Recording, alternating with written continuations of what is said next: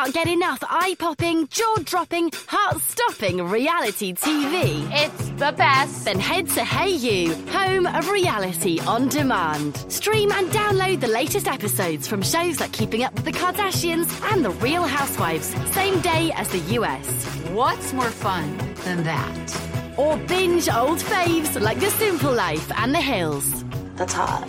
Hey You, reality on demand. Start your 1-month free trial now.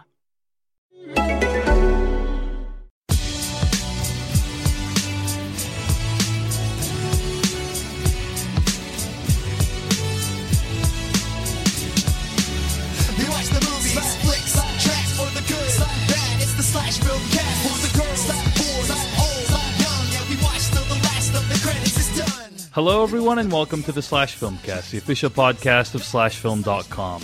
I'm David Chen, and with me are Devindra Hardwar and Jeff Kanata. And welcome to the show, ladies and gentlemen. Today, what we're going to be doing on this podcast is talking about what we've been watching recently. We're going to talk about some film news, which you can find at SlashFilm.com. We have a Slash Film Court where we're going to adjudicate a movie-related dilemma, and then we're going to conclude with an in-depth review. This week, we'll be reviewing Ridley Scott's newest film, Alien Covenant. Alien Covenant. I forget. Did any of you guys have this on your top 10 of the year for Summer Movie Wager by any chance? I believe I had it at number 9. I see. Well, Jeff, I'm sorry to say, based on current projections, Alien Covenant is going to struggle to get to $100 million domestic. So, yeah, I thought it was doing really well at the beginning. It had a great Friday, and as someone who tweeted at me put it, the legs fell right off that thing. Like, it was very front loaded. A lot of people went to see it Friday. And they did not go on Saturday and Sunday, so yeah, it only made around $35 million over the weekend, which means it's probably going to make around $100 million. But we'll see. Maybe it'll come back. Love to swap Wonder Woman right in there if I could. Yeah, that would be a good decision, Jeff. I wish I could be there to see your face when we see how much money Wonder Woman makes over the. Do you really think it's going to crush? I'm not so sure. I mean, it's getting great buzz right now. I'm hopeful that it does great. I'm rooting for it. It is going to crush, Jeff. Yeah. It is going to be. It is going to make. I'm going to put it out there like $70 to $80 million. Over if a bad DC movie can do tremendously, like imagine what a good one could do, guys. Yeah, the early buzz on Wonder Woman is in fact strong. So, anyway, before we get into today's show, got a couple of announcements. Firstly, I am using a new microphone today. I upgraded my podcast microphone. I'm using an Audio-Technica BP40. I was using a Rode Podcaster before. Really love that mic. Served me well. That's why he sounds like Morgan Freeman now. That's right. Trying a new microphone and hoping that it will cut down on some background noise, cut down on some digital artifacts and that kind of thing. Nice. So let me know what you guys think. You know, if you guys, people who are listening, if they think it's better, if they think it's worse, I'm totally open to any feedback you may have on it. So yeah. How close is your mouth to the? It's about 2 inches away from the top of the microphone right now. Compared to before? It's about the same. It's the same. Really? But yeah, you were really close before. This microphone needs phantom power. Which the other microphone did not need, and so that's a significant. It's basically like another failure point, like another thing you can mess up. You know, the other mic I had was USB, which is a lot more convenient. So we'll see. The mic is an Audio-Technica BP40. Let me know what you guys think of it. If you guys don't like it, totally open to any feedback. And you can always email us at slashfilmcast@gmail.com. You can also find more episodes of the show at slashfilmcast.com. One other thing I wanted to mention, I am starting a new job in June, and I'm very excited about it, and I'll have more to say about it in the weeks to come. But as a result of that, I'm trying to cram in a lot of living before June 5th. You know, Jeff Kanata, when you had a baby, did you guys like do a baby moon, which is something I've heard people do? They go on some trip or adventure. We tried to. It was rough. I got deathly ill during our baby moon. I remember that. Yeah, where did you go again? Like, what we went to? There's a place in Ojai that's like not famous, but a renowned hotel that's nice for relaxation. And I had a weekend planned. I bought us like a food tour thing, and we had to cancel it all because I got horribly ill and I was throwing up, and it was terrible. Oh my God! Sorry. Yeah. Well, I'm glad I brought that up. But, sorry about that, Jeff. Anyway, so trying to do a bunch of stuff before my new job begins, and that's going to take up most of my time when I start it. One of those things is trying to film another one of Stephen Tobolowsky's stories. Longtime listeners of the show know that I host a podcast with Stephen called The Tobolowsky Files, where he tells stories about his life. That show is airing right now. We have new episodes at tobolowskyfiles.com. But Stephen's also a very gifted live in-person performer, and I wanted to bring that to life with stuff I've made, such as The Primary Instinct, the movie I directed with him in it. Now, The Primary Instinct cost about $60,000 to make, and we shot it in this big, gorgeous theater, the Moore Theater. And it takes a lot of time and effort and planning with that much money involved and that many people involved. And so I am trying something different in that I'm going to try to film one of his stories, but with a significantly smaller budget, like less than a tenth the budget of The Primary Instinct. We're going to do it with a tiny crew, with just a few people, and do it in a very small theater called the Whitefire in Los Angeles. This event is open to the public, and I would love it if Slash Filmcast listeners would show up. Now, it is during a challenging day and time, May 28th, the heart of Memorial Day weekend, this Sunday. And it is going to be at 2 p.m. in the afternoon. But if you are interested at all in seeing Stephen Tobolowsky live, doing some storytelling, in meeting me in person, and you live in the Los Angeles area, just go to filmingtobo.com. That's filmingtobo.com. I've created an Eventbrite event. You can RSVP. We are doing it on a first-come, first-served basis. So that means that we're going to start seating people at 1:30 p.m. We're going to fill it up, and then we're going to close it at 2. I have no idea how many people are going to come. Maybe 100, maybe 10, maybe 3. I have no idea. But hopefully some of you have time this Sunday, May 28th at 2 p.m. to come to the Whitefire Theater in Sherman Oaks, California. Again, go to filmingtobo.com. You can start lining up at 1 o'clock. I wish I could tell you more, like when you needed to show up to secure a spot for yourself. But yeah, we will open doors at 1:30 p.m. and start the show promptly at 2 p.m. and we will film it, so you might be on camera in the next Tobo thing that's released online. So filmingtobo.com is where you can RSVP for this event, and hope to see some of you there this Sunday, May 28th at the Whitefire Theater in Los Angeles. All right. So all that said, why don't we start with what we've been watching this week. We've been watching Twin Peaks, Devindra and I have, and Devindra, you'll talk more about that. But before we get to that, I just want to mention real quickly that I had a chance to see The Big Sick at the Seattle International Film Festival. So jealous. I'm so excited for that. Yeah, this is a new movie written by Kumail Nanjiani and Emily Gordon, directed by Michael Showalter. Kumail Nanjiani stars as himself in the movie about how he fell in love with someone in the United States, in a land far away from where he came from. And as an immigrant myself, this movie really meant a lot to me. I thought it was hilarious, but it's told from a different perspective that we don't usually see in romantic comedies. And he captured a lot of aspects of the immigrant experience that I thought were pretty fascinating. I'll just name one of them for starters, which is that as someone who immigrated to this country, as someone who's an Asian American who has Asian parents, it's a very odd thing to be kind of trapped between two worlds, where your parents came to this country seeking a better life for you and for them, but they also have a bunch of rules and ways of life that are ingrained from their previous home. And so they want you to kind of adhere to those rules, but at the same time, you're in America. You don't need to adhere to those rules. In America, people behave differently, and they have different rules here, and they have different customs here. And you want, as an immigrant, you want to assimilate. You want to become part of the culture. You don't want to be different. And so highlighting that tension is one of many things that The Big Sick does really, really well. And I thought it was a perfect opening night film for the Seattle International Film Festival. Interestingly, the film festival this year feels very, very diverse. Like, there's so many films, around 400 films from many, many different countries. And I was at the opening night ceremony, and it really feels like the festival organizers this year are using the festival to make a political statement that we welcome in Seattle. We welcome voices of all different kinds, from all different walks of life, from all different races and ethnicities and sexual orientations, and it just was so encouraging to see all that on opening night, to see them talk about that. and to see how art can be used as a force for good in this world. Not to say it's going to be like as impactful as going out there and doing advocacy or anything like that, but it just the fact that we're welcoming these voices to the table really meant a lot to me.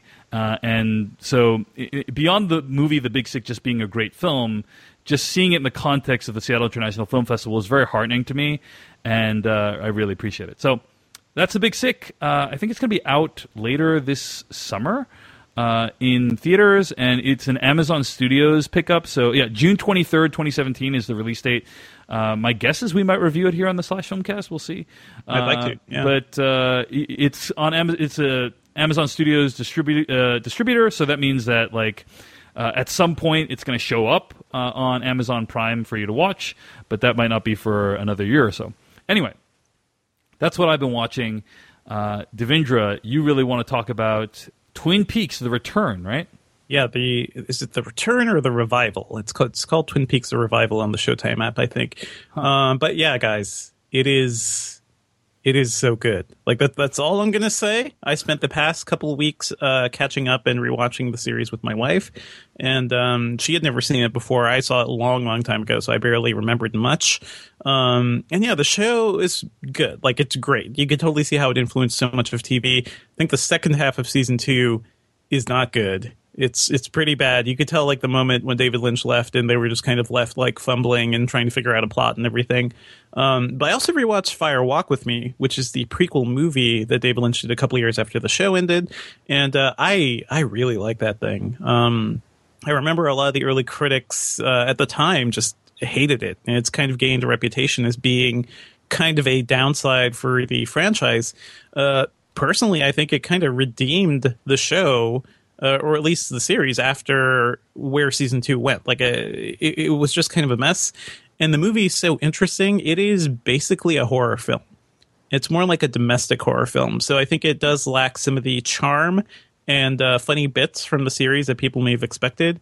But it's so good, so well written, so well acted. More of a focus on Laura Palmer.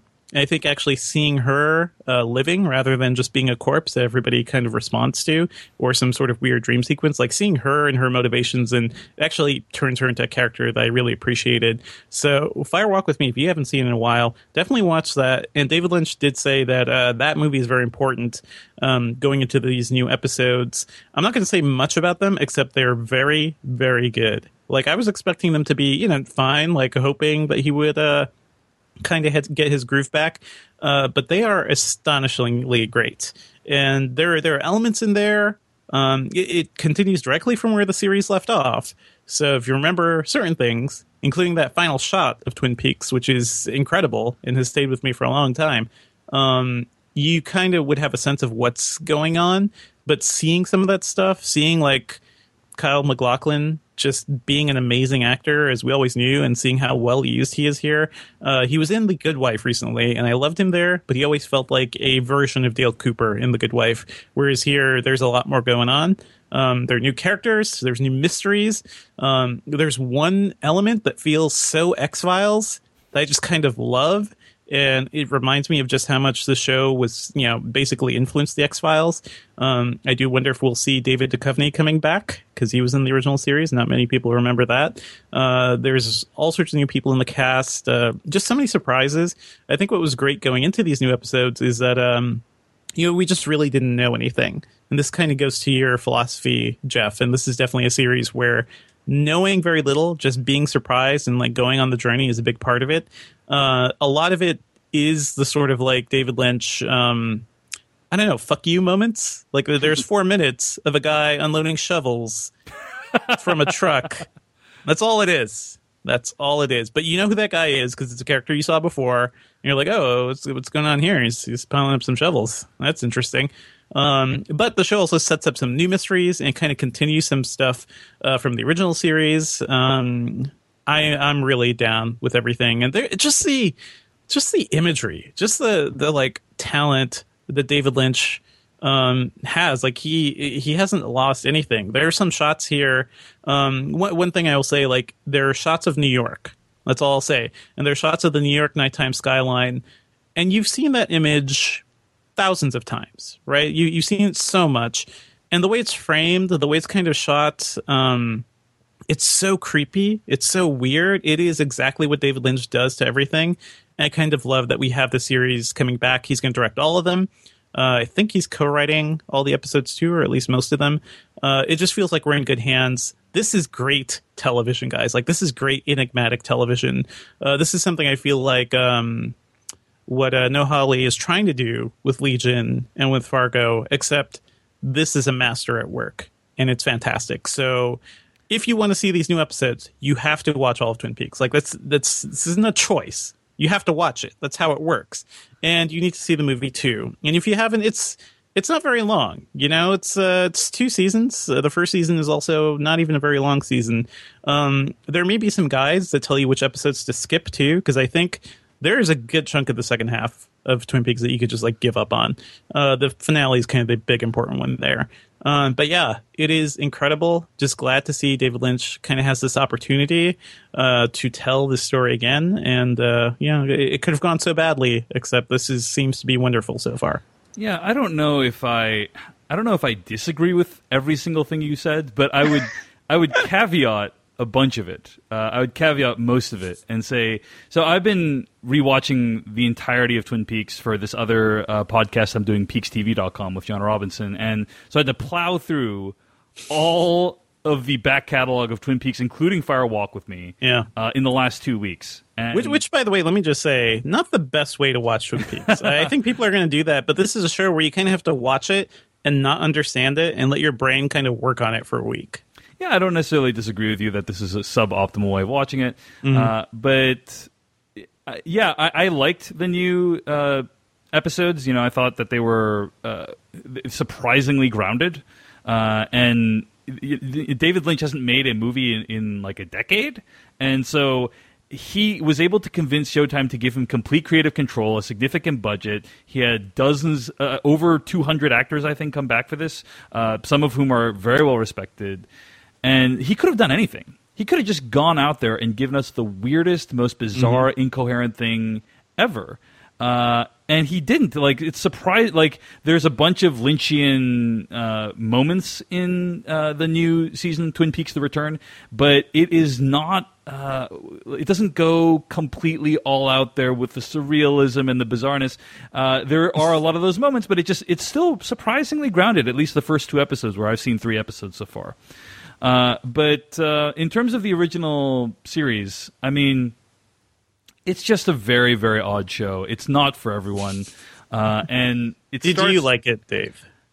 You know, we talked recently about American Gods and how I really didn't like that show because it felt very masturbatory to me, and a lot of incredibly ponderous slow shots and ultra slow motion and this bizarre imagery. All those things, by the way, describe Twin Peaks as well. But I think the reason I like Twin Peaks more is I just feel like it's so far beyond anything else that we're seeing on TV. Like, there is nothing else that is paced like this show, that looks like this show, that has plotting like this show on TV right now.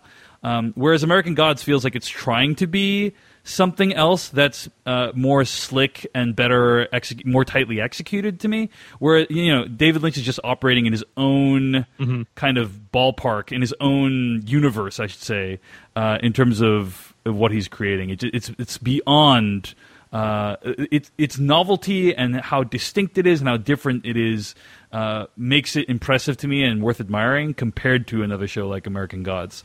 I've been struggling a lot with, like, why did I hate American Gods so much, but I'm okay with it. Yeah, we're all struggling here, Dave. Yeah, no, I mean, I think that it's so... his talent with imagery, creating imagery that is incredibly nightmarish and disquieting, David Lynch I'm talking about, he uses things like slow motion and costuming and production design and combines them in ways that really deeply upset me. You know, horrifying imagery that just really troubles me and gets under my skin in a way that no one else can. So I think that this new season is, you'll be completely lost. A lot of people have asked, should I watch the new season if I haven't seen the original series. I think you will be completely lost if you have not seen the original series. The show as a baseline is already very difficult to understand, and if you haven't seen the original series, it's just going to be completely incomprehensible. So all that being said, even if you have, it's still very challenging to understand what's going on in the new season. And I have no confidence that we'll actually get any answers to these questions by the end of the season. So I'm enjoying the new season for what it is, as this really remarkable experiment with a great auteur who has been given a vast amount of resources to create something incredibly weird. And so I'm liking it for that reason, and I'll be recapping it at peakstv.com. Now, Jeff, you mentioned that on Twitter that you have not seen any Twin Peaks, you have not watched any X-Files. Do you feel like you're missing out? Do you feel a lot of people talking about this? Like, what's your perception of the new show? Do you feel a pull to it? I don't feel a pull to it. I have that FOMO instinct that makes me want to have an opinion about what everybody else has an opinion about, but this is one of those instances where I'm sort of learning to let myself be okay with being on the outside looking in, because you don't have to be a part of everything. Mm-hmm. And this was just never my thing. I really do, as much as you say, David, that you can watch it now and catch up and be a part of it. I think this is one of those things where you had to be there then, and for whatever reason I wasn't. I remember it happening around me. I remember people having Twin Peaks watching parties and X-Files watching parties, and I just was never interested. It just never tickled me in that way.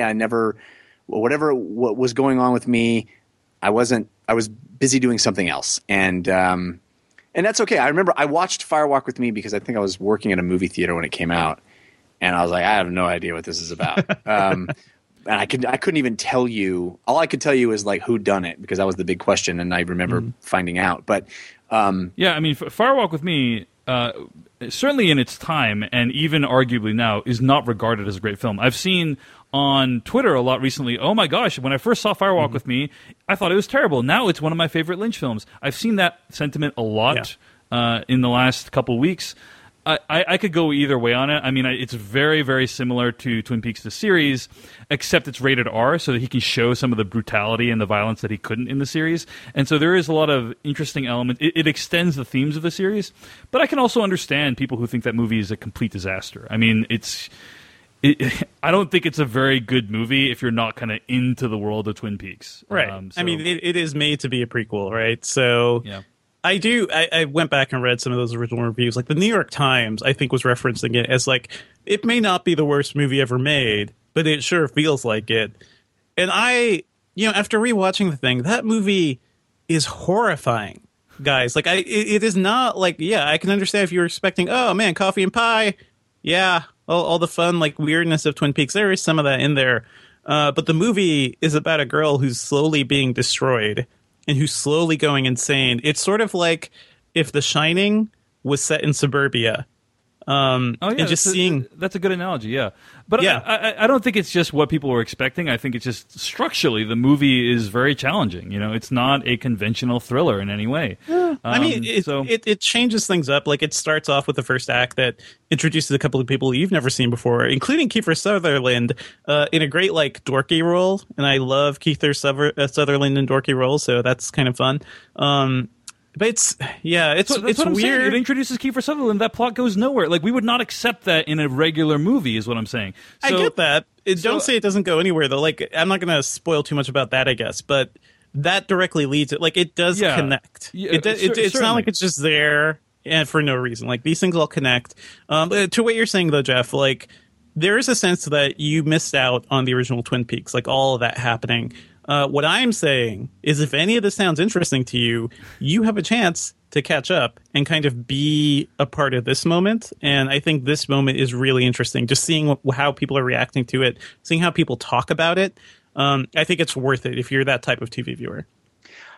Okay. I think that's fair. I kind of feel like this is akin to something like Fuller House, where if you didn't watch Full House when you were young, then Fuller House does nothing for you. You don't want to watch all the episodes of Full House to catch up, Jeff? Like, it's made for a very specific person, and I don't think that person is me, and that's fine. I do think it's fascinating to see. I'm excited for the the fervor, excuse me, of the moment, and I'm excited for all the people that are emotionally invested in this universe, because it could, and it sounds like it's done well. Like he did a good job. It could totally have not worked, right? In fact, the odds were that it wouldn't. It really felt more like a Arrested Development type situation, which we're getting more Arrested Developments too, which is pretty crazy. Yeah. But everything doesn't have to be for me, and I feel like there are these weird geek blind spots that I have: Doctor Who, X-Files, Twin Peaks, Buffy the Vampire Slayer. Those, for whatever reason, I just didn't do those when they were happening, and I have tried with some of them to sort of make it happen retroactively, and you have to. I feel like there's some things like that where you have to ride the crest, and you can't. At least for me. I have a hard time like catching up. Yeah, and also, I mean, just so you guys know, like for me, getting into Twin Peaks, this was me saying like I'm going to challenge myself, David Chen. Like I was a little worried about you. Yeah, Dave, that I have certain preferences. I have certain preferences for what I like to see in my TV shows and my movies. And Twin Peaks really doesn't fulfill any of the things that I generally like. But I do find David Lynch's work very disquieting. I find it very creepy and upsetting. And anytime anyone can make me feel something, I appreciate that.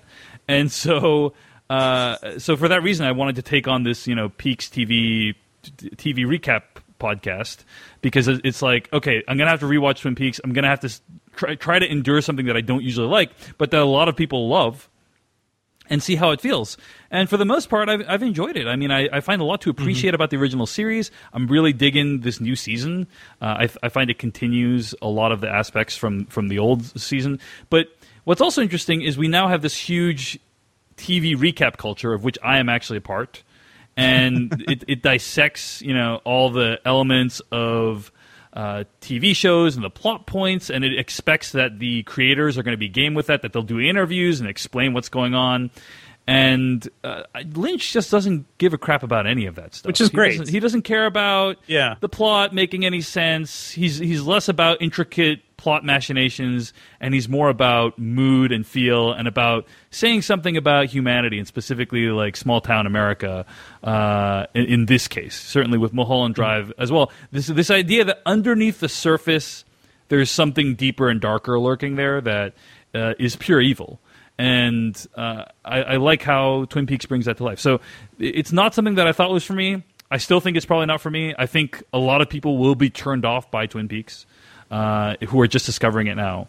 But it is one of the biggest television events of the year. I mean, I can't recall a single time like something like this has happened. Maybe Arrested Development was another one that was kind of not to this degree. Maybe the X-Files coming back just because that had a much wider audience. Right. But yeah. I think like a very specific thing, like not just this is like Stanley Kubrick coming back and doing something, a direct continuation of one of his most beloved things. This is an auteur coming in to do something incredible and knocking out the length of it too is 18 episodes. He's directing all of them. He hasn't made a movie in 11 years, man. Right. Yeah, so it's just the scope of it is beyond the other revivals that we've talked about, like Fuller House or Arrested Development or the X-Files, which I think was only, I want to say 6 episodes or something like that. Like, yeah, it was very short. Yeah. So anyway, Twin Peaks: The Return. It's on Showtime right now. The first 4 episodes. And you can also watch episodes 3 and 4 this Sunday. So, all right. That's what we've been watching this week. Let's talk about some film news, gentlemen. A few film news items we want to mention. According to Arnold Schwarzenegger, guys, Terminator's coming back with Arnold Schwarzenegger in one of the main roles. And there have been a lot of discussions about whether this franchise will relaunch again. It looks like Paramount is not interested in doing something after Terminator Genisys, but the sequel, or the rights, I should say, revert back to James Cameron in 2018, and Cameron is interested in working with Arnold again.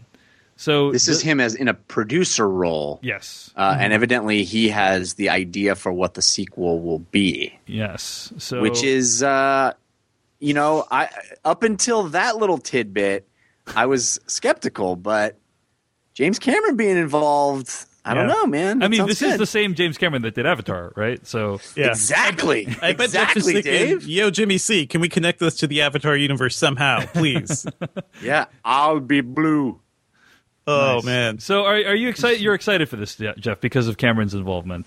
I don't know if I would use the word excited. I am certainly intrigued. I would love to see what this turns into. I mean, I think if there's anybody that can save the Terminator franchise, it would be James Cameron, the guy who created the Terminator franchise. So, I have high hopes that it's been a long time since a Terminator movie has been excellent. And coincidentally, the last time was when James Cameron directed a Terminator. So that's my hope. Devendra, are you? Yeah. Yeah. I think just having Cameron involved makes it a little more intriguing, but otherwise, I don't care about anything else happening in Terminator. It is so it's Tim Miller. I think they have on doing this. So the Deadpool guy. I do kind of wish, like, if if it was coming back, like let's just completely change the course of how we've been doing these movies. Let's just do something small and intimate. Give me a very indie feeling Terminator movie. Right. That probably won't be this because it's the Deadpool guy. But if he has an idea, I'm interested, because I think the biggest problem with the last couple Terminator movies is that they haven't been about anything. And if there's one thing James Cameron does, like, he gets a core idea in most of his movies. What's great about James Cameron is he is not afraid to change genres within the same series. I mean, Alien 1 by Ridley Scott was a horror movie. Aliens was an action film. Same thing with Terminator 1 and 2, right? Terminator 1 mostly felt like a horror film with this creature that was made out of metal, but Terminator 2, much more of a sci-fi actioner. So it would be nice if they just completely changed up the genre and focus of, maybe it'll be a heist film. Who knows? I doubt it, though. But yeah, I think they should just kill this series with fire, guys. I'm not a fan. There's stuff they could do. I'm glad he has the rights back, because that means hopefully more things can happen. Like, I don't know if you guys ever saw the Sarah Connor Chronicles, but that was all a really great exploration of the franchise. Like, they did some good stuff there. Yeah, people in the chat are being very snarky about this. Dan Ketchum says, we need the bravura performance of Sam Worthington again. I mean, the Terminator series has endured a series of a sequence of pretty bad films. Terminator 3, not very good. Terminator Salvation, Terminator Genesis. These are all bad films, guys. He's pretty bad. Sam Worthington was a Terminator movie? He was in Terminator Salvation, dude. He was the main... God damn. He was one of the main characters in that movie. Jeez. Yeah. Anyway. I just don't know what you do with the Arnold Schwarzenegger T-800 character that hasn't already been done. Right. They've really done him everything with that character has been done. I mean, is there some human being that they based the Terminator model on, and we see that as an old man? Because Mr. Universe, yeah. Arnold is going to be old by the we've already seen the CG youngified version of Arnold. I just don't know what you do to the T-800 that justifies him still being in these movies. Maybe what would be interesting is kind of a plot reversal where. In every movie, he's been taking care of someone. Other than one, he's been taking care of someone. Maybe it'd be interesting, if he had some information or data on him or whatever that needed to be preserved. Everyone's trying to take care of the Terminator instead. That might be interesting. But yeah, I agree. Weekend at Terminators. Weekend at Terminators. I can only move very slowly, guys. Yeah, everyone run and jump for me. Weekend at Terminators. All right. Well, speaking of more film news, we heard this week that. Sony is still doing this superhero thing, guys. They're not giving up. But when we heard that Spider-Man would be in Spider-Man Homecoming, right? That he'd be in Avengers movies, I thought, okay, Sony has said, hey, we're throwing in the towel. We suck at superhero movies. We're not doing this anymore. But that was a short-lived hope, because they do plan on making this Venom movie. And it was announced this week that Tom Hardy will be Eddie Brock, and Zombieland's Ruben Fleischer will direct. I think Tom Hardy is a great choice for Eddie Brock. Jeff Kanata, are you a fan of this? I mean, if it wasn't Sony making it, I'd be a huge fan of it. I think Tom Hardy, it's a great choice. Yeah, Although I think feels there's like a great fit. There's some weird. Isn't there some weird statute that says that you can't be a villain in both the DC universe and the Marvel universe? I think there's some weird. Not sure about that. Yeah. It's like double indemnity, double secret identity. Anyway, the fact that this is going to be a standalone Venom movie that's not going to have anything to do with the Marvel universe. I wonder if there will be a Spider-Man in it. How do you make a Venom movie without a Spider-Man? Like, he kind of doesn't make sense without a Spider-Man. Also, do you pronounce it Spider-Man? I'm pretty sure that's how you pronounce it. Okay. Spider-Man. Yeah. Anyway, everything about this I would be worried about except Tom Hardy being involved. And I feel like that dude makes pretty good choices about the things that he participates in. So, yeah. I don't know. Devindra, you psyched for Tom Hardy as Venom? I love Tom Hardy. I don't know about this. So we'll see. Speaking of things we don't know about, guys, the most bizarre WTF news is that broke today is that, speaking of another baffling Sony decision, Tom Holland has been cast as Nathan Drake, which means they have not been getting any of my emails suggesting that they cast Jeff Kanata as Nathan Drake. Well, you're not the only one sending those, David. Yeah. My Twitter feed exploded with a "How dare you!" And people, by the way, damning me with faint praise by saying, "Well, if he's playing young Nathan Drake, maybe you can play old Nathan Drake." So that is there you go. No, mature Nathan simultaneously Drake, calling me old. But no. I mean, this sounds like this movie is firstly, I think we've been talking about it for a significant portion of the Slash Filmcast life. So I have no faith it's actually ever going to get made. But if it does, it sounds like it's going to be made by people who fundamentally don't understand Uncharted.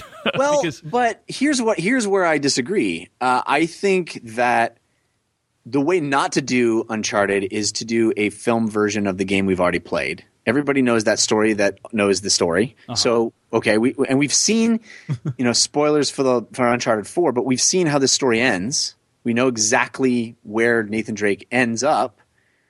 What we don't, we know a little bit about his origins because in Uncharted, I think 3 or 3 and 2, I believe.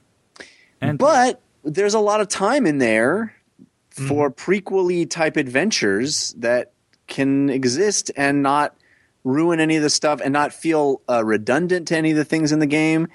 There's an opportunity here to take that character and to do something interesting with it that doesn't feel redundant. Yeah. Go ahead. I totally feel that too because I wrote up this news in Gadget today, and it's like it's interesting because it is going to be based on a part of the game, like that bit from Uncharted 3.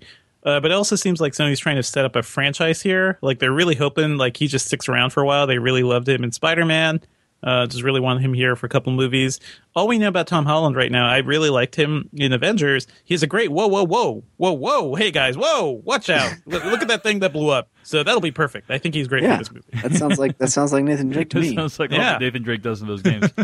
Yeah, I think you guys are right. I think what I'm worried about is we've seen a bunch of movies recently where I'm going to name 3 movies that have very little in common except for the thing I'm about to say, okay? King Arthur, Legend of the Sword, Independence Day Resurgence, Ridley Scott's Robin Hood, okay? What combines all these movies is where those movies end feels like it's setting up a much more interesting movie that I would have preferred to see. And we never got to see, we're never going to get to see those sequels because the first movie was so bad. Or at least it didn't resonate with audiences in a big way. And I'm just very wary of these setup movies that kind of set, basically, at the end of the movie, it's where we always felt it should have been to start with. Do you know what I mean? And they don't actually get to go on a super interesting adventure that we would have liked to see. But now you can play that. Yeah, it ends where the game begins, you're saying? Yeah. Ish. Yeah. Well, we'll see, but it certainly is not a casting choice that anyone saw coming as people thought Nathan Fillion, Jeff Kanata, but we were looking down the. Do you know what I mean? We were looking down the barrel of Mark Wahlberg for a while, That's so right. this is an improvement there at least. Yeah. All right, and that's going to be it for film news. We got actually a couple more things just to mention really quickly. It was just confirmed not too long ago before we started recording that Lupita Nyong'o and Rihanna are going to be in a movie together directed by Ava DuVernay. Is that right? Am I getting the details of that right? Like the movie based on Netflix. Movie based on the Instagram photo. Movie based on a viral tweet. Well, we don't know if it's based on it, but it was definitely inspired by it. Like, I also wonder, is there like a story credit thing going on there? Do they owe that tweet a story some credit? background on this. Someone tweeted that there's a photo of both of them together looking super fashionable and like super great, awesome. And someone tweeted, I want to see the movie where these two are like buddy. I want to see the buddy cop movie with these two people in it, or this is True Detective season 3. Like, this would be a great movie concept, and that idea went viral. No, the big one was Rihanna was a scammer who would like scam men, right? And Lupita was like her hacker friend, I believe. So it's like. And that was the one that really took off, and that was great. And I just love seeing how both of them on Twitter replied to it. And I was like, yeah, sure. And Ava's like, yeah, sure. And I love how organic all of this is. In the future, guys, social media will just make all our movies for us. See? Yeah. All you have to do is put out an Instagram post. People pitch, write, and design your movie. Art by algorithm. You're done. Yeah. Eliza Bitch Taylor Instagrammed this. On Tumblr she wrote, quote, "They look like they're in a heist movie with Rihanna as the tough as nails leader / master thief and Lupita as the genius computer hacker." That's what went viral. And so this is not the first time that a tweet has inspired a piece of art. You guys might recall the Shit My Dad Says account. There was actually a television series based on that. Do you guys remember that? Yeah. How did that go? That happened. Yeah. That was starring Will Shatner, right? Yeah, William Shatner. Yeah. As the shit. Good job, Jeff. Good job. All right, guys. Well, those are a few movie-related items. One last thing to mention. You mentioned earlier, Arrested Development is coming back. Yeah, man. You guys psyched for that?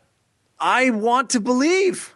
You want to believe? They said no, but this time like the whole cast is going to be together on the same day. Like we're all going to shoot on the same day, so it'll actually feel like the show again. Don't worry, we understood that was bad when we had an episode with one of the characters. Yeah, I mean, season 4 was a big come down from season 1 through 3. And I should point out that Arrested Development is one of the touchstones of my relationship with my fiance. She quotes it on a virtually daily basis. She's a keeper, David. That makes her a keeper. So this is like a big part of. I feel like Arrested Development is a big part of my life. Do you know what I mean? So it's a big deal that it's coming back. David, as a never nude, you're lucky to have found her. That's correct. There are dozens of us.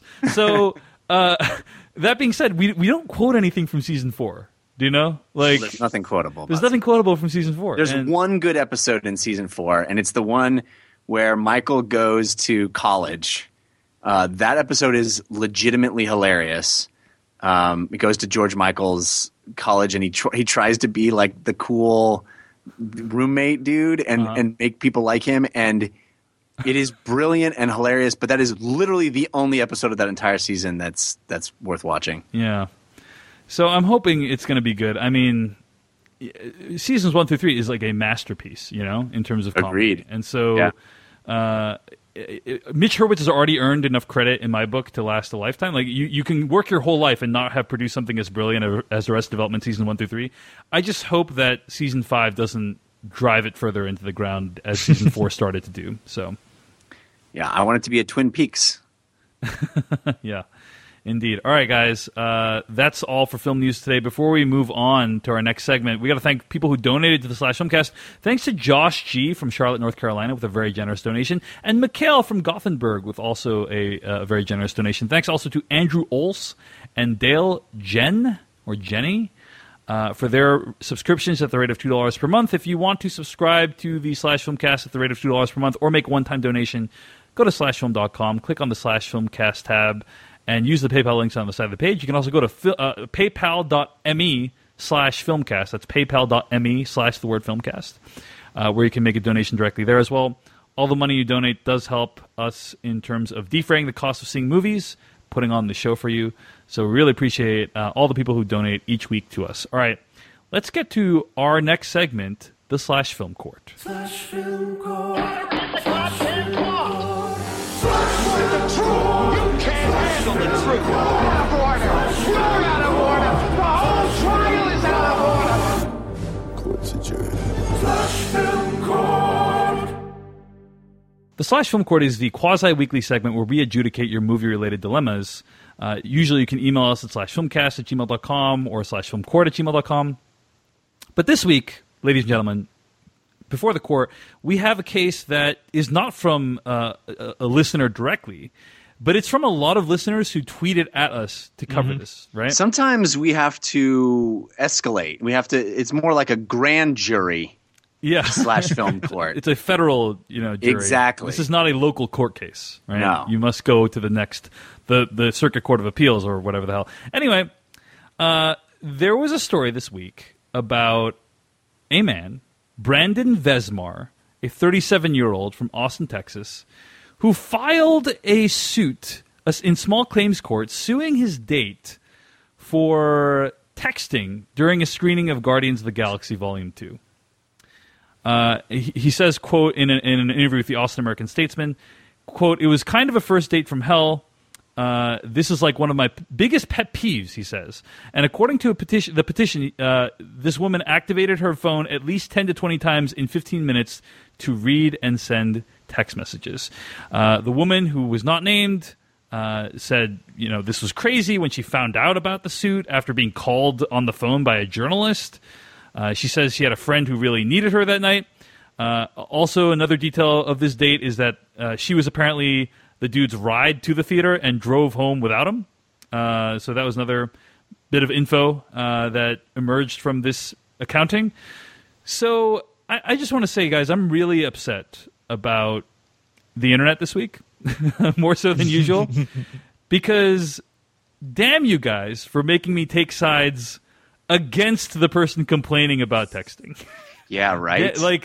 Taking the side of the person texting during the movie. You guys know reality is coming into play. That's the problem. That's right. And so seeing the reaction to this story has been really interesting. And actually, there's a story at pajiba.com that I feel like captures the film Twitter reaction to this story really expertly. Kaylee Donaldson wrote this on May 19th. I'll link to it in the show notes. The headline of the article is "Film Twitter Needs More Female Voices, So Does Everything Else." She writes, quote, "This week, an entitled misogynist sued a woman he went on a bad date with for using her mobile phone during a screening of Guardians of the Galaxy Volume 2. You might have seen the flurry of excited headlines hearkening the moment as a breakthrough for cinema etiquette in the online age. Perhaps you retweeted someone celebrating the needless lawsuit as a not all heroes wear capes moment. Maybe you glanced at director James Gunn's feed where he joked, quote unquote, that the woman who has admitted to feeling hugely uncomfortable because of this man's actions deserves jail time.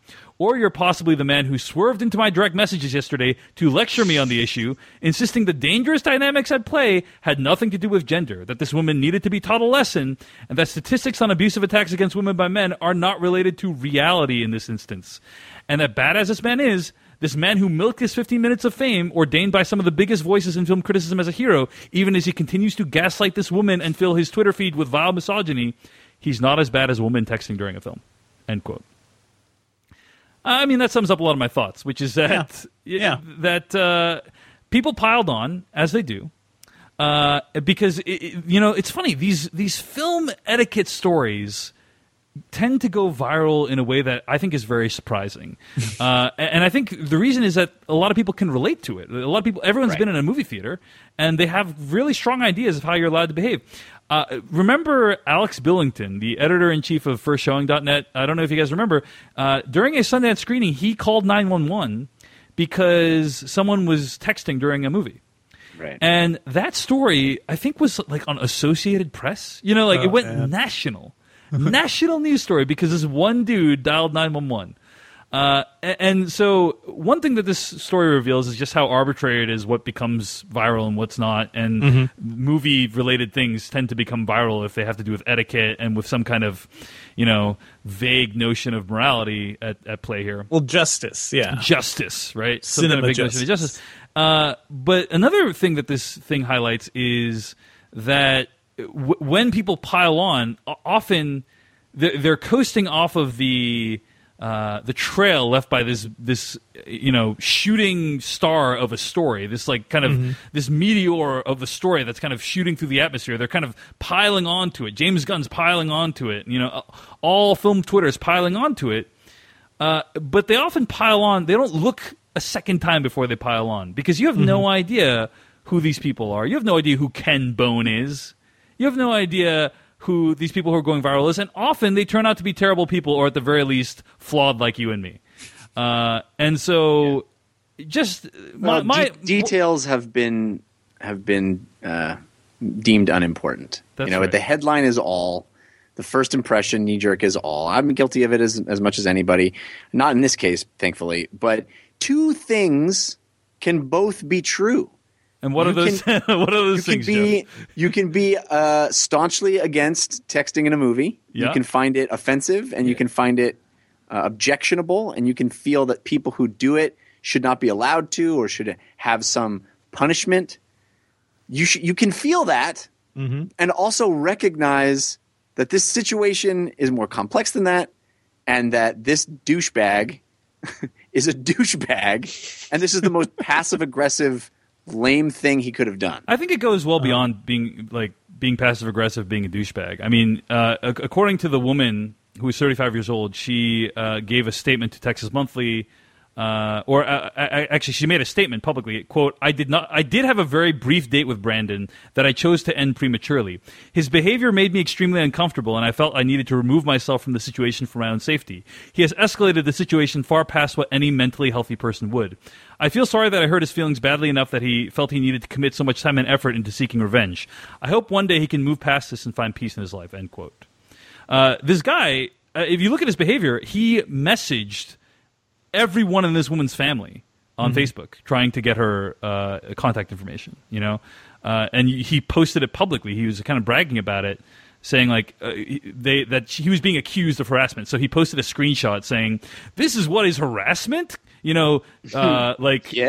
being like, yeah, and it's like a screenshot of his Facebook Messenger app where he contacts every single one of her family members trying to locate this woman. Yeah. That's incredibly creepy. Okay, it's not just. That is not what I would describe as normal behavior. It's not like this guy was just a normal person who hates texting. This guy is someone who I certainly wouldn't want anyone I care about to be around, to be going on a date with. So just wanted to say, Jeff, it's not in my opinion, it goes beyond just this guy's a douchebag. It's this guy should I would keep this guy away from anyone I care about. Well, there's that too, and we also talk about in these movie theater justice cases, do not become the monster. It is very, very easy, right, to be so self-righteous and be like, "Oh, nobody should ever text. I'm gonna get justice for this." There's always more of the story, but also, even if this guy was, I think, a normal dude, right? If he was just like a fine guy and not an MRA crazy person, I don't think anybody should be suing people for behavior in the theater because that's ridiculous. It's a theater. Just, suck it up with all the other disappointment in your life and move on. Yeah, I mean, you bring up the MRA. So for those who don't know what that is, there's this whole strain of online thinking that's kind of a response to feminism. It's men's rights activists, people who think men are getting a raw deal in our society. And according to the perpetrator of this suit, Mr. Vesmar, he said, quote, "Here's what I think. I think the implicit contracts in dating need to stop because I think that men are being exploited by people like the defendant. I purchased these movie tickets in advance because the movie sold out or selling out everywhere. This is one of my last places I could get tickets. So out of convenience, I purchased 2 tickets in advance on Fandango. I think the implicit understanding on her part, in fact, I know, was that this is a date, the ticket was a gift, and she didn't know anything. That was an assumption that she made because she believes that these are the rules of the game. She has taken advantage of that. She's taken advantage of someone else's courtesy and generosity," end quote. this is the coded language of someone who feels like men aren't doing well in our society, that they need to reassert their place in America and all of the world, and it is an incredibly self-deluded way of thinking, in my opinion, that has ruined things like The Matrix. Oh my God! Don't get me started on that. Yeah. Yeah. Can you imagine two filmmakers more frustrated by what their creation has come to represent than than the Wachowskis. I mean, for those who don't know what I'm referring to, The Matrix is like take the red pill if you want to see what's really going on, take the blue pill if you want to just go back to sleep.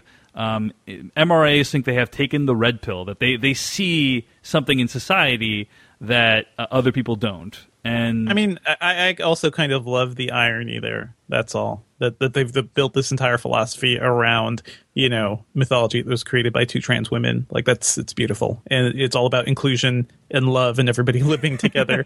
But they pervert it in this way to support their own vision. I just think it's hilarious. It'd be hilarious if it wasn't so tragic. But yes, in any case, so damn you, internet, for making me root against the guy who's against texting, because typically I would be on that person's side, but in this case there's just so many red flags that I cannot in good faith be on this person's side. That being said, texting in movies is a bad thing and this woman should have stepped out. but she did not deserve the international attention that this story got. Most definitely. Any other thoughts, guys? I mean, just based on her statement, though, if she did feel afraid for herself and her situation, like she was texting like friends to help her out or like advice on what to do about this guy, I actually that is justified. That is an emergency. You can text in an emergency in a theater. You're okay. Yeah, it's fine. Yeah, or just say I need to go to the bathroom and then just never come back. Just never come back. Ghost the person.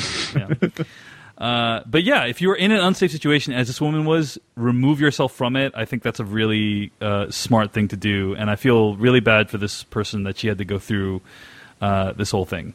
And it made me feel sort of dirty in sort of my complicity in helping to establish this incredibly anti-texting culture. Do you know what I mean? Like, even though I obviously was not responsible for Brandon Vesbar's actions. On the Slash Film Court every week we rail against stuff like that, and it's reasons like the Slash Filmcast that people feel it's okay to take a metaphorical dump all over this woman's behavior. And so I did feel kind of bad about that, and I felt the need to acknowledge that on the ultimately what we're arguing is be considerate of others, right? Yeah. And the great irony, and it's beyond irony, it's unfortunate that this guy is using people's sort of innate sense of being respectful to others to be incredibly disrespectful to his quote unquote date.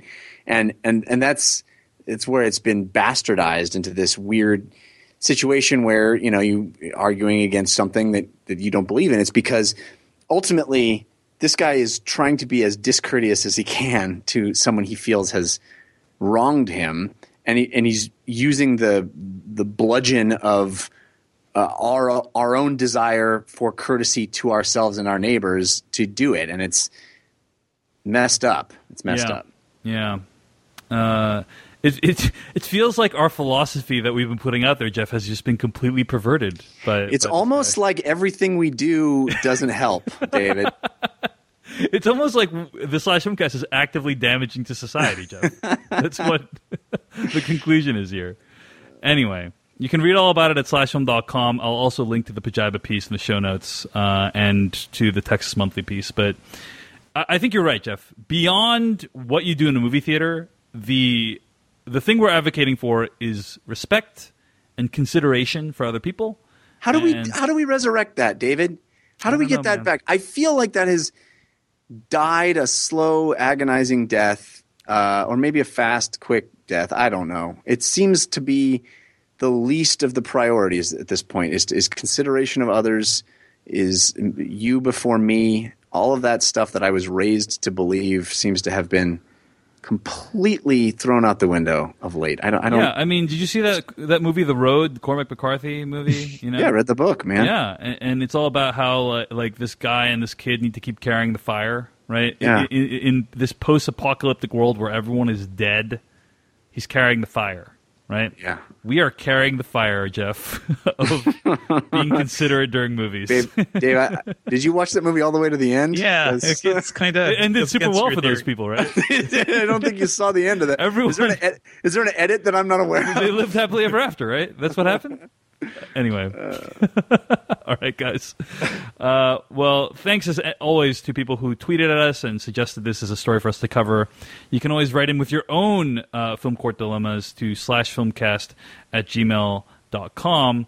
I did want to mention one other thing. We got a response to the /Film Court that we did last week. Last week we talked about a paraplegic listener who hires someone to keep him company and do tasks for him around the house, and whether or not he should subject that person to horror films.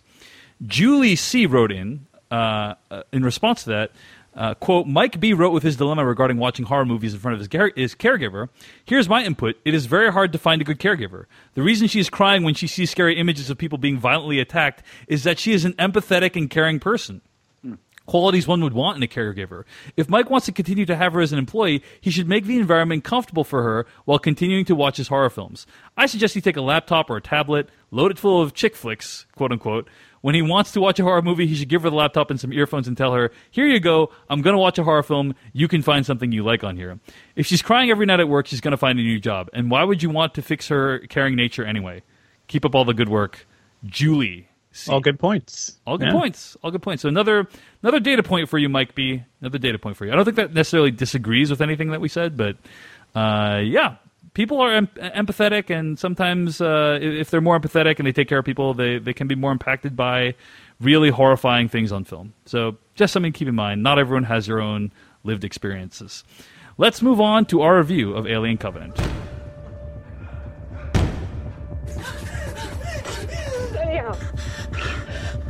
Paris, please, open up. I can't do that. Infection.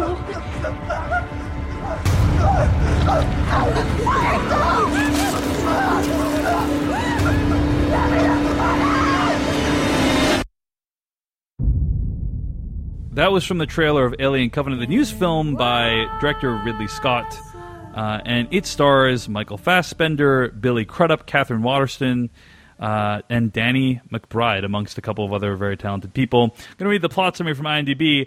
The crew of a colony ship bound for a remote planet discover an uncharted paradise with a threat beyond their imagination and must attempt a harrowing escape.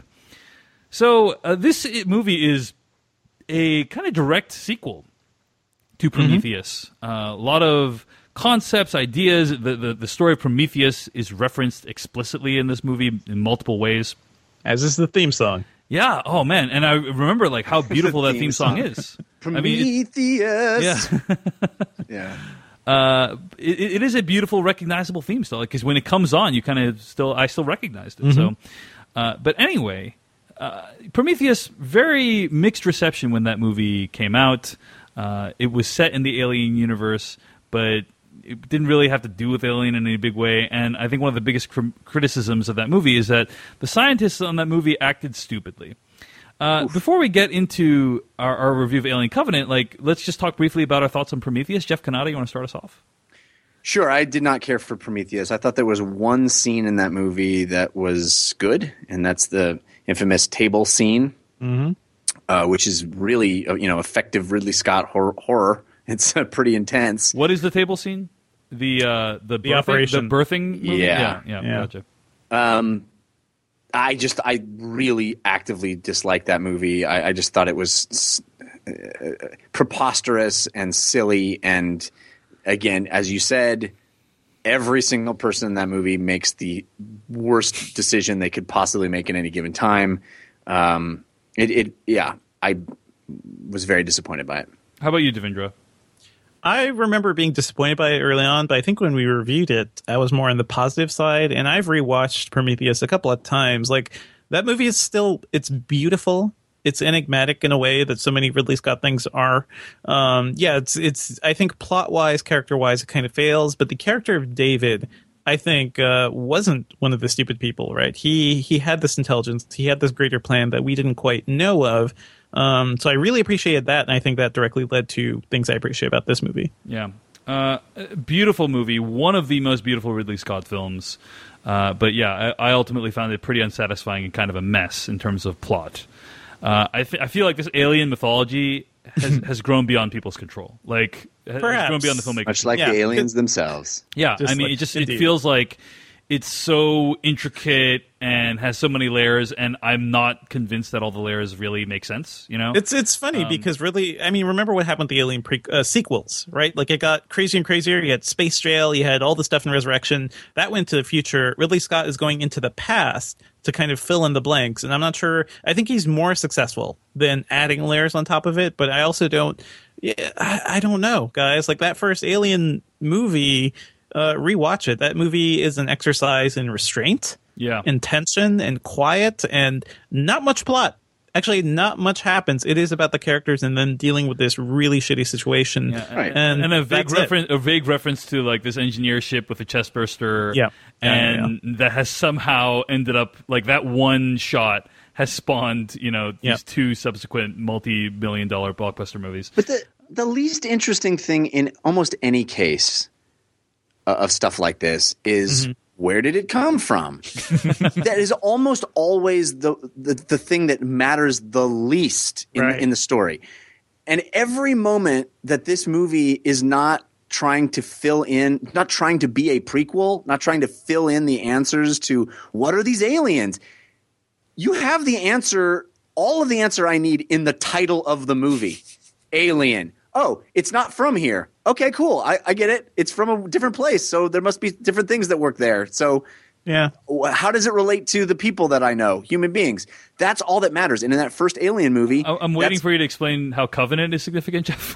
You're like, alien. It's from another place. Covenant. It's a promise we all made to each other. No. I don't mean the title of this film. The title of the franchise, right? I see. The title of the genre here. The thing that you're telling me when I buy a ticket to any of these Alien movies is, hey, there's something not from here that's going to be involved. That's all I care about. I don't need to know where they're actually from, how that universe works, how that planet, what created them. None of that is interesting or important. All it does is demystify the thing, make it seem much more mundane, much less interesting. You're just ruining it. It's midichlorians for your aliens. Okay, yeah, it's sort of like Predator too, by the way. I just want to say, like, Predator, that first movie, I don't know what this is, but we got to kill it. And that's it. That's the movie. Right. That's the function of this creature. The function of this creature is it's not from here, and it's trying to kill us, and it's got some weird qualities, and it's really friggin' scary. That's all we need to know. And I think for Alien Covenant, the first 45 minutes of this movie is damn near perfect. It is doing that. It is setting up interesting characters. It is creating tension and dynamic between them. And then it is introducing something that they can't control. I was on the edge of my seat throughout the first 45 minutes of this movie. Everything up until a flare is shot off in the woods is the best. It is. I was like, yes, he did it. He's created an amazing alien movie. I mean, there was a moment, there were a couple of sequences that I was like rocking back and forth in my chair because of how tense I was and how intense the sequence was and how in peril our characters were, and they were all trying to figure it out, and we had bad things happening on multiple fronts, and it just was going worse and worse and worse. And it was felt like that first Alien movie where it just felt overwhelming to these characters, and they're so far in over their heads and they're so screwed that I am just like loving it. And then all of a sudden this Deus Ex literally machina shows up. A Destiny character appears. Nice. Yeah. And the whole movie just goes, oh, no. What we're here to do is explain where aliens came from. Mm-hmm. And when it starts doing that, I mean, this movie still has some fun stuff that happens after that. Yeah, but it is so sidetracked by an intention that shouldn't be the intention of these movies. There's nothing about finding that information out that improves the experience of the Alien franchise. Mm-hmm. And I think that it's such a shame that these movies felt the need to supply that information. instead of just creating a great tense alien movie, which they were clearly capable of doing because of the first 45 minutes of this one. Devendra, your thoughts Yes. on this movie? So I think I kind of see where you're coming from, Jeff. Like the movie does take a turn at a certain point. I have to say, though, I really enjoyed this, at least much more so than I did Prometheus initially. A lot of the characters are still pretty dumb. They're still doing basic things. I think if you trained for, who knows how long to take this ship filled with human colonists to another planet, you think you'd have certain training in terms of dealing in an alien environment, certain training around things like quarantine. Which Don't touch that. Don't touch that thing. Maybe. Don't do that thing. I mean, let's talk briefly about this. I think that in the trailer for Alien Covenant, which I Yes. don't think is actually a line that makes it into the film, but there is some comments about how this crew is the first crew that's it's all couples. Yeah, and that's in the. There's a lot of prologue video for right, this movie, so but there's it's in there. not. It's not in the final movie, right? Right, So I right. just thought that was kind of weird that this fairly critical plot information, in my opinion, is not in the final film. And there's a lot of the film that you have to watch outside of the movie, right? So there is a prologue. There's a sequence with Elizabeth Shaw and David, very lengthy, big, like a lot of special effects went into it that you can watch online that I think kind of fills in some blanks. So this is it's kind of a multi... A lot of meta commentary, going on. There's a lot of stuff but going on. and I think the idea is that these are not necessarily super skilled scientists or military people. Some of them right? are. If you're colonizing a planet and you're terraforming it, you got to have the smart people over there.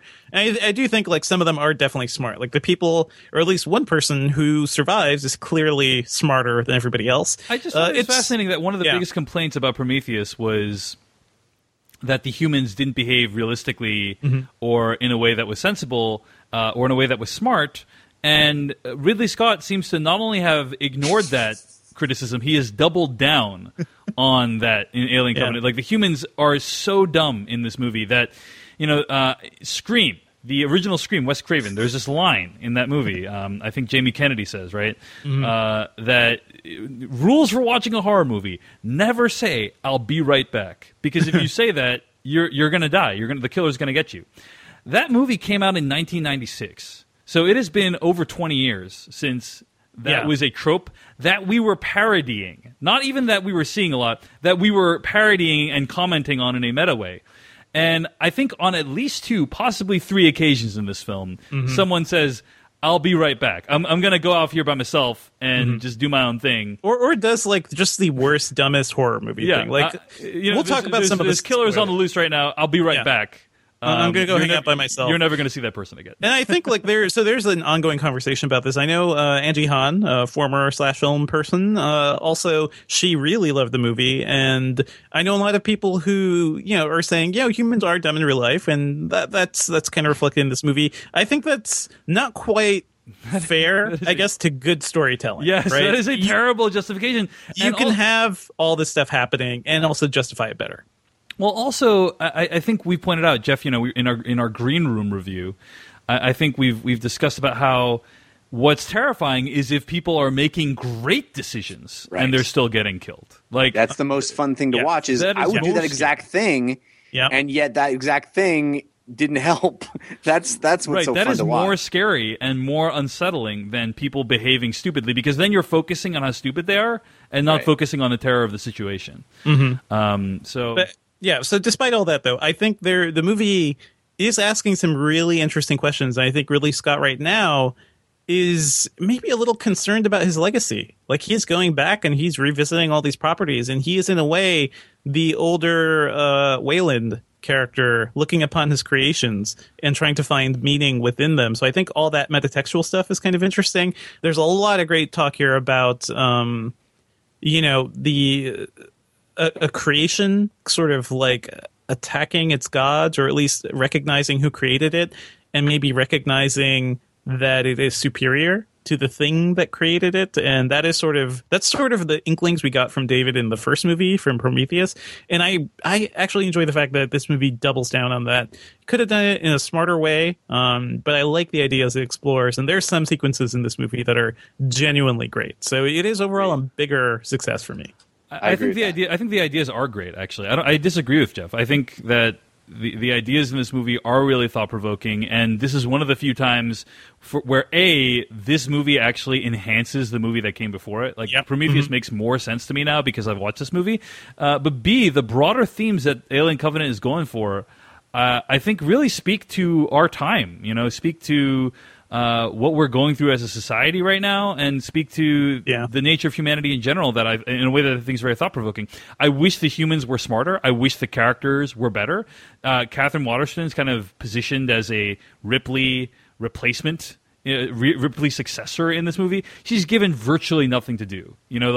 She barely has a single memorable scene in this movie. Well, she has a lot to do in the beginning. Like we start with her and then we kind of end with her. But yeah, there's a lot of stuff in the middle where we don't see her. Yeah, it's kind of a bummer. Like, none of the humans are memorable. This is one of those movies where the human characters are the least memorable ones. Danny McBride is pretty good though. He's fine. He's fine. He's just playing Danny McBride. I love Danny McBride, but he's fine. Yeah. Anyway, no James Franco for you, Dave. Yeah, I mean James Franco was certainly in the movie. He's in the movie. That's a thing that happened. Anyway, so I really liked what this movie is trying to do. I think it's weird that Ridley Scott is using the Alien franchise to do these things. It really feels like he should be making new Blade Runner movies. Like, I don't know why that did not work out, but these themes of I think he got into this before they started gearing up the Blade Runner reboot. That's right. Kind of These themes of like God and creation and AI and what is man and what constitutes creation, and like what would, if you created an AI, how would it behave, and all this stuff. It feels like stuff that's pretty in Blade Runner's wheelhouse. Yeah. So I just don't know why he's using this series. It feels like kind of an awkward fit to kind of shoehorn these bigger themes into what has fundamentally been about like different things until this point. Like you said, Jeff, it's been pretty simple until this point. Alien, it's from another place. We need to kill it. It was. I just kind of disagree with you guys though. Alien 3, that is not a simple movie. Like, things get complex. Resurrection, things get weird. Yeah, okay, that's why those movies aren't good. They're not good. They're not good. But I think the core idea, yes, is simplicity. And it's really weird watching the original Alien now. I don't know if you could even make a movie like that anymore, because then people will be like, this movie is boring. Nothing's happening for 20 minutes, 25 minutes. At the same time, Twin Peaks just came out on Showtime, so yeah. I don't know. I think the first 45 minutes of this movie is that. No. Like, just saying, like, directly the first Alien. That is such a slow. It's just so slow. It's like, these are space truckers. They're there on the ship, and we're slowly seeing them like get used to their lives and everything. And it takes a while. It is way slower than the first 45 minutes of this film, I think. Yeah, I would agree with Devindra on that one. But I love it. That's the thing. And I don't know if we could do that today. All right, guys, shall we get to spoilers? Sure. Before we do that, there is some news that just broke literally in the last 10 minutes. And I wanted to mention it. So it's very sad news. It's very tragic news. And so let's treat it with the level of respect that I think it deserves, which is that Zack Snyder is stepping down from working on Justice League because his child committed suicide this past March, and he is stepping down from post-production duties. His wife, Deborah Snyder, who is also a producer, is taking a break to focus, quote-unquote, on the healing of their family. And Joss Whedon is stepping in to help complete Justice League in time for its November 17th release date. So this is very confusing. It just a lot of things going on there. We are processing this in real time. Yeah, we're processing this in real time. Is there time for rewrites and reshoots? I think it's squarely in post-production right now. The movie is. What? So yeah, it's kind of a lot of things in that story. But whatever the case is, our hearts go out to the Snyder family, and sad. Hope that regardless of what our thoughts are on Zack Snyder's movies, he's a person who deserves to have peace and privacy during this time, and so hope that he is able to get that despite a very busy time in his professional life. Anyway, all right, let's get to spoilers for Alien Covenant starting right now. Now you're looking for the secret. You're going to see this coming? No. But you won't find it because, of course, you're not going to see this coming. You're not really looking. I have been puzzling over how it works. You don't really want to work it out. Who's in the box? I have been dying to tell you. I want to tell you my secret. You want to be fooled. I almost wrote this article for slashfilm.com, but I just haven't had time. It's been a really crazy couple weeks. But I was going to write an article comparing how the stupid decisions of the Prometheus crew versus the stupid decisions of the Alien Covenant crew. Because I think they both make a lot of stupid decisions, right? I mean, yeah. Firstly, what was interesting was that they didn't wear spacesuits to go down into this new planet. Right? Everything's fine, guys. It's all fine. It's cool. What's awesome about that is that in Prometheus they wear the spacesuits down, and then they just like, oh, let's take it off. No problem. And then somebody's like, "Don't do that. What are you doing?" And then they just take it off, and that's fine. And then, in their defense, it did. The whole reason they even went to that planet is because it was this remarkably well suited to Earth-like planet. No, thank you, Jeff. But I think the point is that you don't know if there's some kind of black goo or spores that are going to, What are the chances of spores, Dave? Spores? Come on. Send down a probe, see if anything dies. Are there spores on Earth? No one has ever seen a spore. You just don't know if life organizes itself or constitutes itself in a completely different way than it does on Earth. Fine. There's wheat. Anyway, I just like how they completely skipped the part where they have the space masks and take them off and just went straight to the not having them on. I'm sure there was a scene where they're like, "Should we?" And then they're like, the scans are fine. Whatever. What could go wrong, guys? But there's that. When you see something that looks like a giant spore, you should definitely poke it. Definitely poke it. Definitely when the robot that you've seen communicating with an alien and that is standing right next to the dead body of your colleague, definitely follow him into a dark room. Definitely look into the creepy alien creature that he points you to. Definitely do all those things, guys. I think that moment when he goes in and sees the alien egg in there and then just like peers his head in, that felt like where the audience started to turn on the movie. It just people verbally, audibly vocalizing that he's being a complete moron, and it's just so dismaying because would any reasonable person behave that way? Even the most adventuresome soul, I can't imagine them just. Well, but what's in there though? But what's in there? Yeah, it's not like he's in charge of a crew of people and like thousands of human colonists depend on him. But there's only one way to know what's in there. Yeah. Are you going to go the rest of your life in a new colony not knowing what's in there? No, you're not.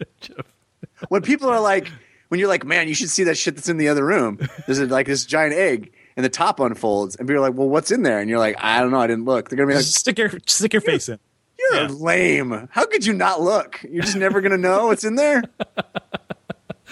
So fundamentally, what's interesting about the theme of this movie is that it posits that mankind will create things that it hopes will be better than itself. Mm-hmm. Right? Hence the opening scene, the incredibly ham-fisted, unsubtle opening scene. Mankind will create things that are better than itself, and those things that it creates will try to destroy it because it sees itself as superior. Maybe like your children. Think about that, folks. Well, also, I have kids. Even in this movie, like the alien creatures, these aliens have no regard for your sleep David's life. Knew it. I kind of do. Yeah, I don't know. I mean, I think the idea is that directly in danger with the alien. What was fascinating about this movie, by the way, we finally saw a scene of somebody confronting the alien face to face, and he wasn't afraid. He was in awe, and I thought that was a nice reversal from the Ripley alien face to face stuff. Right, yeah. And so I think there's something very profound in that idea of, there's that quote from T.S. Eliot, we shall not cease from exploration, at the end of all our exploring will be to arrive where we started and know the place for the first time.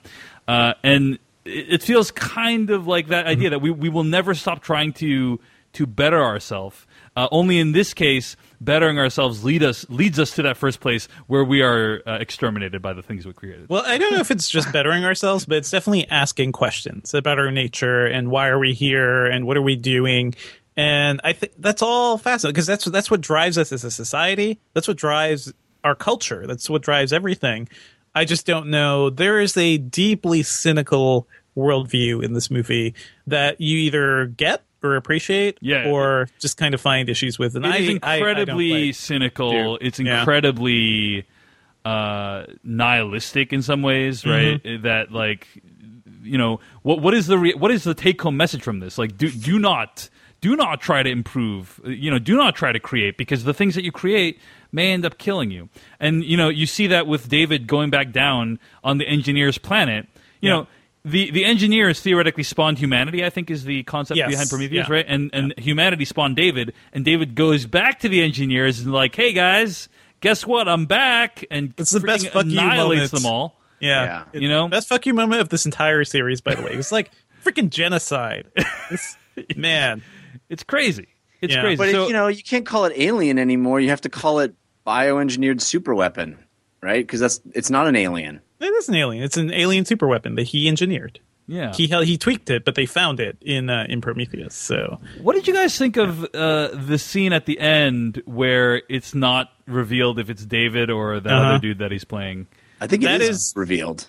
Well, I mean, I'm saying like the audience is kind of guessing. I retweeted you mean where they were like about to kill each other. Yeah, they're about to kill each other, and then I retweeted this tweet by Matt Zoller Seitz yesterday where he says, "I keep seeing reviews of Alien Covenant complaining that a twist near the end is too obvious. Folks, Ridley Scott wasn't trying to hide it," meaning that there is this kind of delightful and perverse tension that you have, right? Knowing that it might be David. It's probably David. Probably David. He's setting it up. He clearly is setting it up so that it's at the very least ambiguous whether or not it's David. When we cut away before seeing what actually happened with that final blow in their android kung fu fight, by the way, which I kind of loved. Android kung fu fight. Yeah, that's what it was. You clearly know as the audience, like, oh shit, I know what's up here. I wish Catherine Waterston's character had the wherewithal to just be like, tell me something that only you would know. Let's do that before I'm jumping into cryo sleep. To be fair, you're dude, a twin. Cut off his hand. He changed his haircut and cut off his hand. It's so hard. So hard to do. And he got that accent down real good. Yeah, because robots can't do that. Yeah. Like, Catherine Waterston, yet another stupid decision that I want to believe in you, Daniels, but come on. Wait, and also, Daniels. The evil one is British. This one can't be bad. And Daniels and Danny McBride's character brings on the other dude, the like lead soldier dude. And they're like, oh yeah, he looks injured. Let's not like examine him for the things that just wiped out our entire crew. Let's just bring him onto the ship. Well, they don't know. They were not privy to all that. They weren't. But it's also like, guys, ship be going down. I was really upset at the scene where Amy Seimetz's character got sprayed in the face by like spine burster blood. Yep. And then locks her friend inside the medical bay, and it's like, dude, you got sprayed with this stuff too. Like, why you should be in there? Yep. Actually, dude, I like that. Yeah, go ahead. I was just gonna say that entire sequence is my favorite part of the movie. That all of that stuff that leads up to that, when the shit starts going bad, and you have the team that's trying to get back, but they don't know what they're getting back to is even worse than what they're coming from. Right. And everybody is losing it. And then they arrive and the thing explodes. And it's like that was when I was rocking back and forth in my seat, because I was like, this is cranking on all cylinders. These are people who are so screwed right now. And then you get it crescendos in that nighttime encounter where the thing is hitting them and they don't know, and they're shooting their friends and they're trying to survive. I love that scene. I thought that scene was that's one of the few scenes where I thought how frenetically edited it was actually made the scene better, which is very rare. Most of the time I hate that, but that was a scene where I thought, oh my gosh, this is so crazy and disorienting, and it feels like really accurate to what the scene, like people in the scene are going through. At that was when I was like, this is going to completely make the Alien franchise be back. This movie is amazing. I'm loving it. And then that flare goes off and everything grinds to a halt, and we get all this bullshit city crap, and it just completely veers off the rails. I still liked some of it. I mean, I liked the crazy escape on the lander where she's tethered to the thing and trying to fight the alien. All of that was cool. I mean, there's still some fun stuff, but man, that everything up until that nighttime fight is just so great. And until the aliens appear, really, I guess. Yeah. That's so that sequence I think is great, even though there is a lot of stupid stuff happening too, like several times slipping on blood on the floor, like just not being really good at what you're trying to do, and I can accept that. And also, yeah, trapping her friend in there, I think that's like a moment of panic. Like I'm protecting myself. This is just all bad, and I'm going to do the quarantine thing. But yeah, what's amazing to me is that they get to the city of like. It's an alien civilization, guys. You've never seen this before. This is a groundbreaking scientific discovery. They're not asking any questions. No. They're just like, David, I just need to sleep, David. I need to shower by myself. I agree. That was the weirdest moment there. I kept waiting for them to start asking him questions about what the hell's going on, and they're all just like totally fine. Oh yeah, this all makes sense. This is an alien civilization that's completely been annihilated. Yeah, the story checks out. This story checks out. Yeah, I have no further questions. I have no further questions, Your Honor. I rest my case. Exactly. If Ridley Scott is so interested in questions, like ask the basic questions as you're asking the deeper questions, please.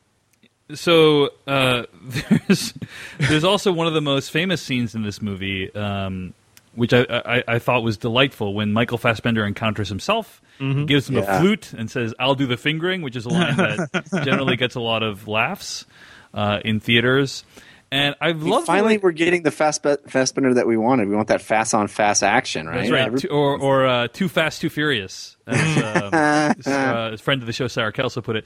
But yeah, I really like that scene because it was shot with the Fassbenders on both. Like there used to be this Hollywood convention that if you were shooting one person playing two characters, you need to have you shoot them on both sides of the screen, and you need to have this kind of invisible line dividing it because they can't interact with each other.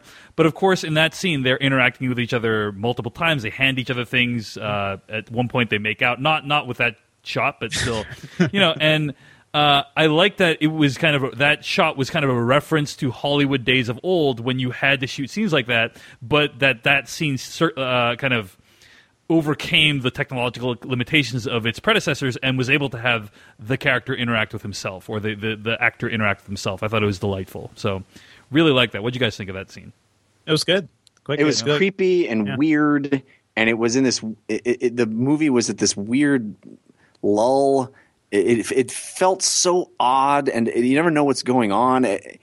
But it's impressive to see. I just felt like that was when the movie was just completely adrift in its own bullshit. See, that's when I really started enjoying the movie, to be honest with you. Like, it's those scenes that I really loved. But because David is really the main character of this series. Like that's true. That's what I wanted from Prometheus, and that's what's clearly being established here. And you also understand why David does the bizarre things he does in Prometheus. Like, why did he poison that guy's drink? Do you know?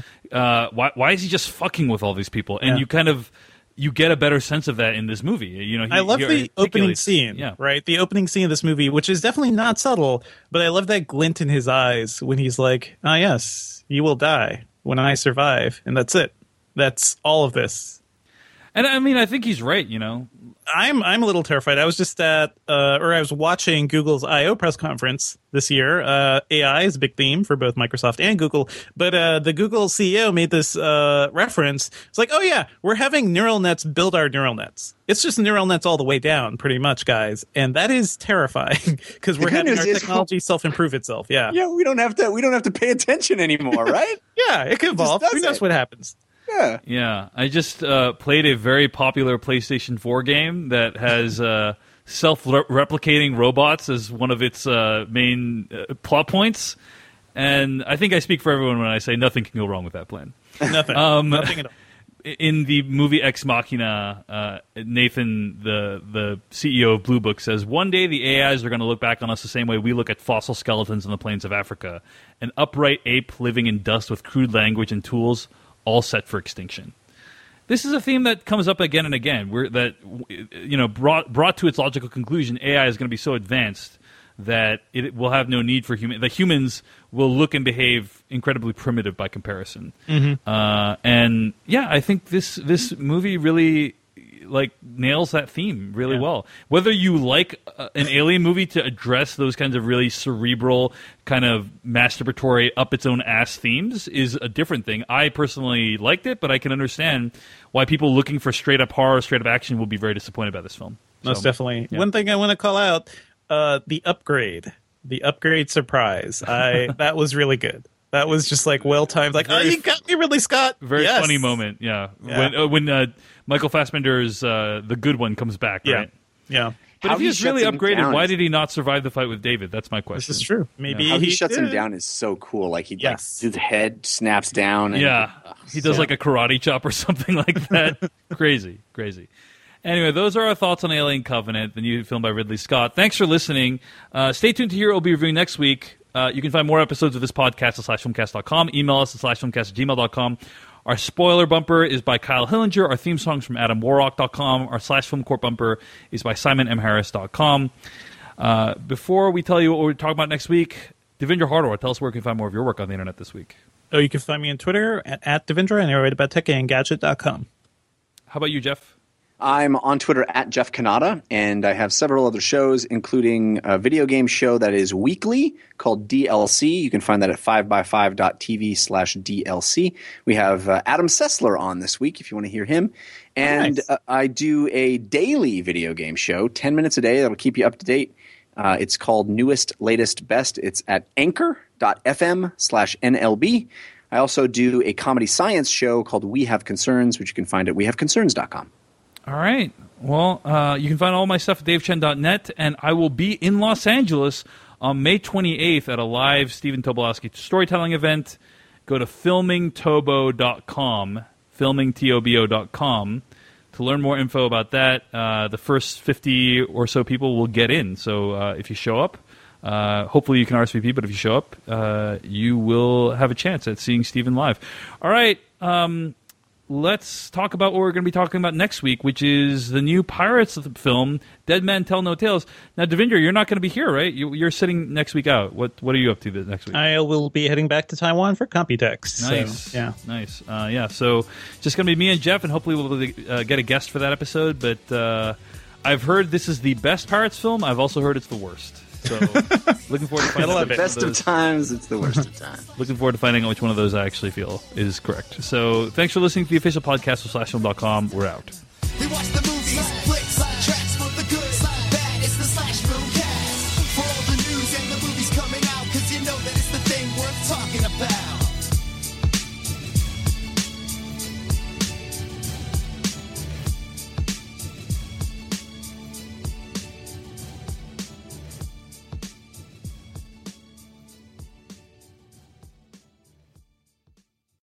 Every year, one thing is always predictable. Postage costs go up. Stamps.com gives you crazy discounts for up to 89% off USPS and UPS services, so your business will barely notice the change. Stamps.com has been indispensable for over 1 million businesses just like yours. It's like your own personal post office. No lines, no traffic, no waiting. Sign up with promo code PROGRAM for a 4-week trial, plus free postage and a free digital scale. No long-term commitments or contracts. That's Stamps.com, code PROGRAM.